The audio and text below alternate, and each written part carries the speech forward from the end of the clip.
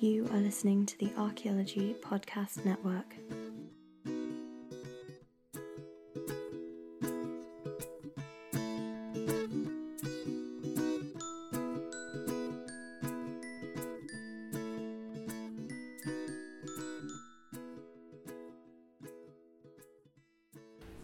Yeah, something's happening. All right, is this better? Excellent.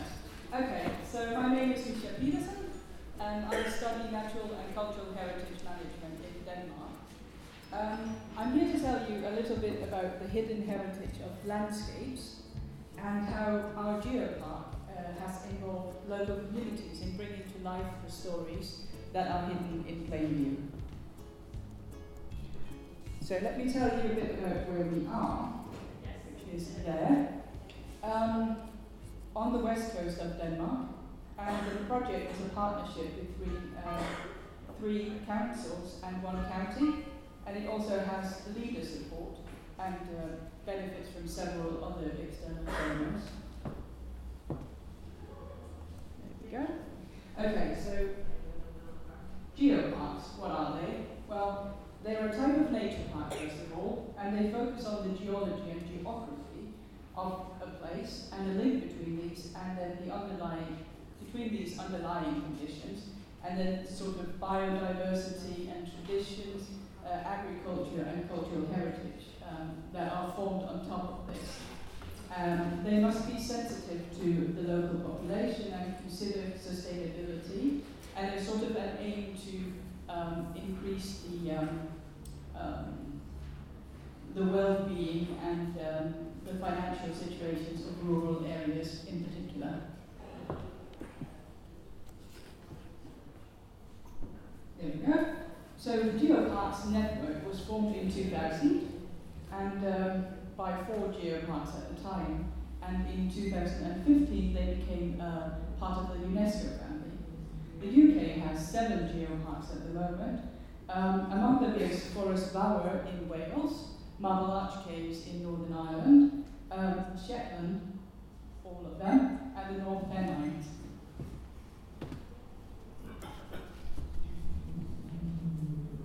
So I don't know if you share my sort of initial idea that geology is about rocks, but earth science also deals with the changes in the upper layers of the earth, sort of soil and sediments, what is normally referred to as geomorphology.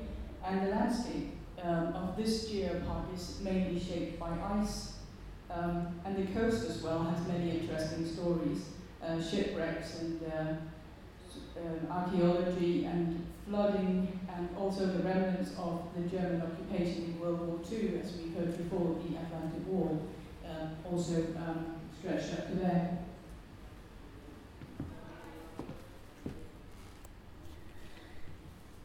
So one of nature interpretation's great fathers said that the real magic happens when we can open people's eyes to that which they take for granted. And if you live your whole life in a particular area, you can sometimes become almost blind to the beauty and the uniqueness of that place. And that was the case for me, at least, when I started on this project in my place of birth, after having been away for a while, and also for many other local people there. And rediscovering what this area actually had to offer helped create a sense of cultural identity in this area among the locals.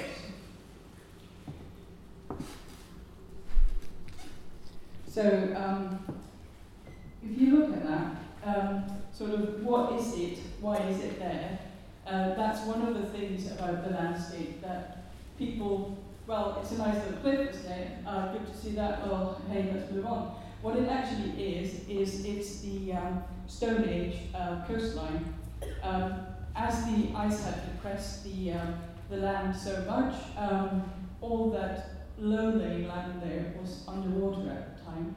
And when you hear stories like that, or you're told about how the sea broke through at different points of the coast at different times, then it sanded over and then it opened again, and ships could sail through and ships could sail through, all that thing, you then appreciate the landscape in a different way.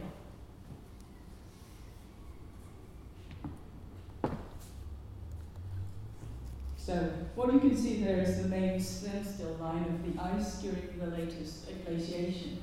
And this is one of the reasons why you can see a complete glacial series of landscapes in a very short area of the geopark. So you can see moraines, and you can see outwash plains, and you can see kamas and drumlins and remnants of 3 ice ages in this area because of this happening right there. So Denmark was foolish, happened on 1 or 2 occasions, and in 1864 we waged war with Germany, and Bismarck came to the rescue of the Germans, and it wasn't pretty. And we lost a lot of land along with the war, and this caused the former common land to be planted as forest, which of course led to loads of conflicts at the time. The area has a lot of natural and cultural history in these forest areas. Among them is a blind airstrip created to fool the Allied bombers during World War II and to divert their attention from the real airbase a couple of miles to the west there. Today the area is managed also for recreation, and beavers were released there a couple of decades ago.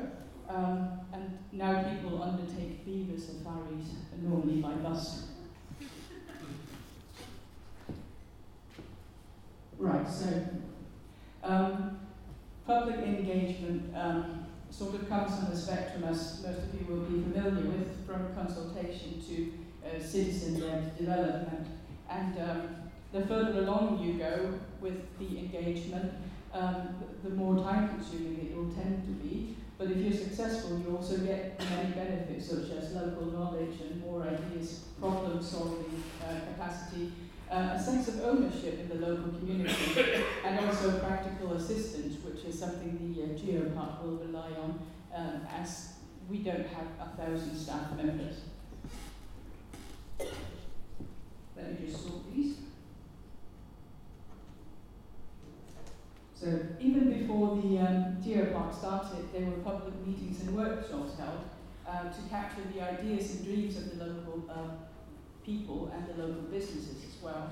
And a quite extensive list of stakeholders and supporters was created even years before we launched the project. And this gave the local community the time to get used to the idea, and it also made possible early communication in a sort of two-way with citizens at the time. It is a stated goal of the Geopark to involve and align with the local wishes.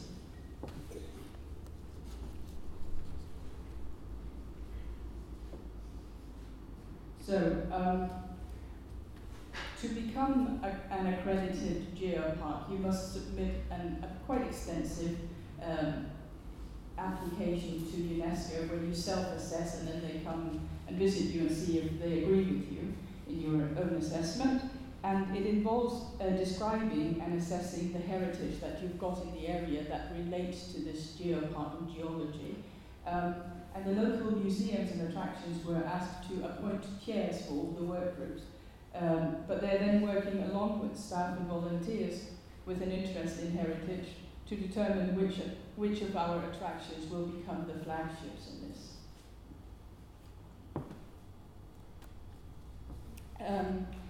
We have also tried to sort of capture the collective memory via both the local history archives and our elderly citizens. And you can see me down in the corner along with my nan, because my nan was one of the people who knew a lot about especially the interactions between the German occupation and the locals, and some of the creation of the Atlantic Wall. And local communities have restored watermills, interpreted the marine heritage, and are reviving the food traditions of the area. And we have been working with them. As I said, it will be impossible to do everything ourselves. So all these groups have come together to sort of make a rich visitor experience possible.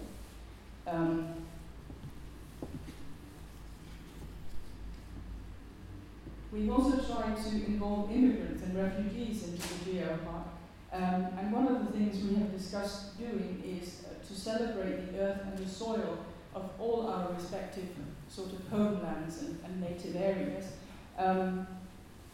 with pictures and tactile displays, because many people miss their homeland, and we're all in a sense attached to a place and a certain little piece of land, and to give people an outlet for this longing and also to celebrate the new opportunities of your new homeland is a way to engage immigrant women in a way that we might not otherwise be able to. So, even though our wardens, here is one of them, Johnny Lee Snapped from the local newspaper, he worked for many years in the area, but they're still surprised by the underlying geological background for the things that they've known and interpreted the surface of for many years. And we've started to offer training to these professionals, as well as to volunteer nature interpreters to get the geopark aspects into the interpretation. So the project group has debated a need for a cohesive brand for the geopark versus the many ideas and opinions of local communities. And it's a challenge sometimes to get it right without stifling any initiative. I just spoke to my project group at home who are starting up training courses for the communities and volunteers on interpretation and safety and conservation. They are then, after this training, allowed to use the Geopark logo and brand, and this is sort of a way to make sure that things have a certain quality. So, it's always a danger, as somebody also mentioned, to focus only on the loud and visible groups, to engage disability groups and ethnic minorities and the general public who are not really interested is actually the real challenge. And it takes a lot of people's old networks and contacts and also an active effort to at least inform these people. So, my internship with the Geopark has ended now, and I'm now doing a case study on community engagement, volunteering and partnerships and ambassador courses in Forest of Our Geopark in Wales, which is the western half of the Brecon Beacons National Park as well. And this work is meant to form the basis for my dissertation this June. So I'm there for another month and enjoying it, but I seem to have gotten this interest for geoparks. So that's all from me.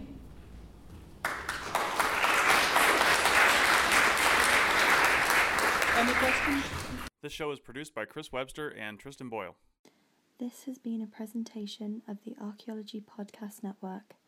Visit us on the web for show notes and other podcasts at www.archaeologypodcastnetwork.com.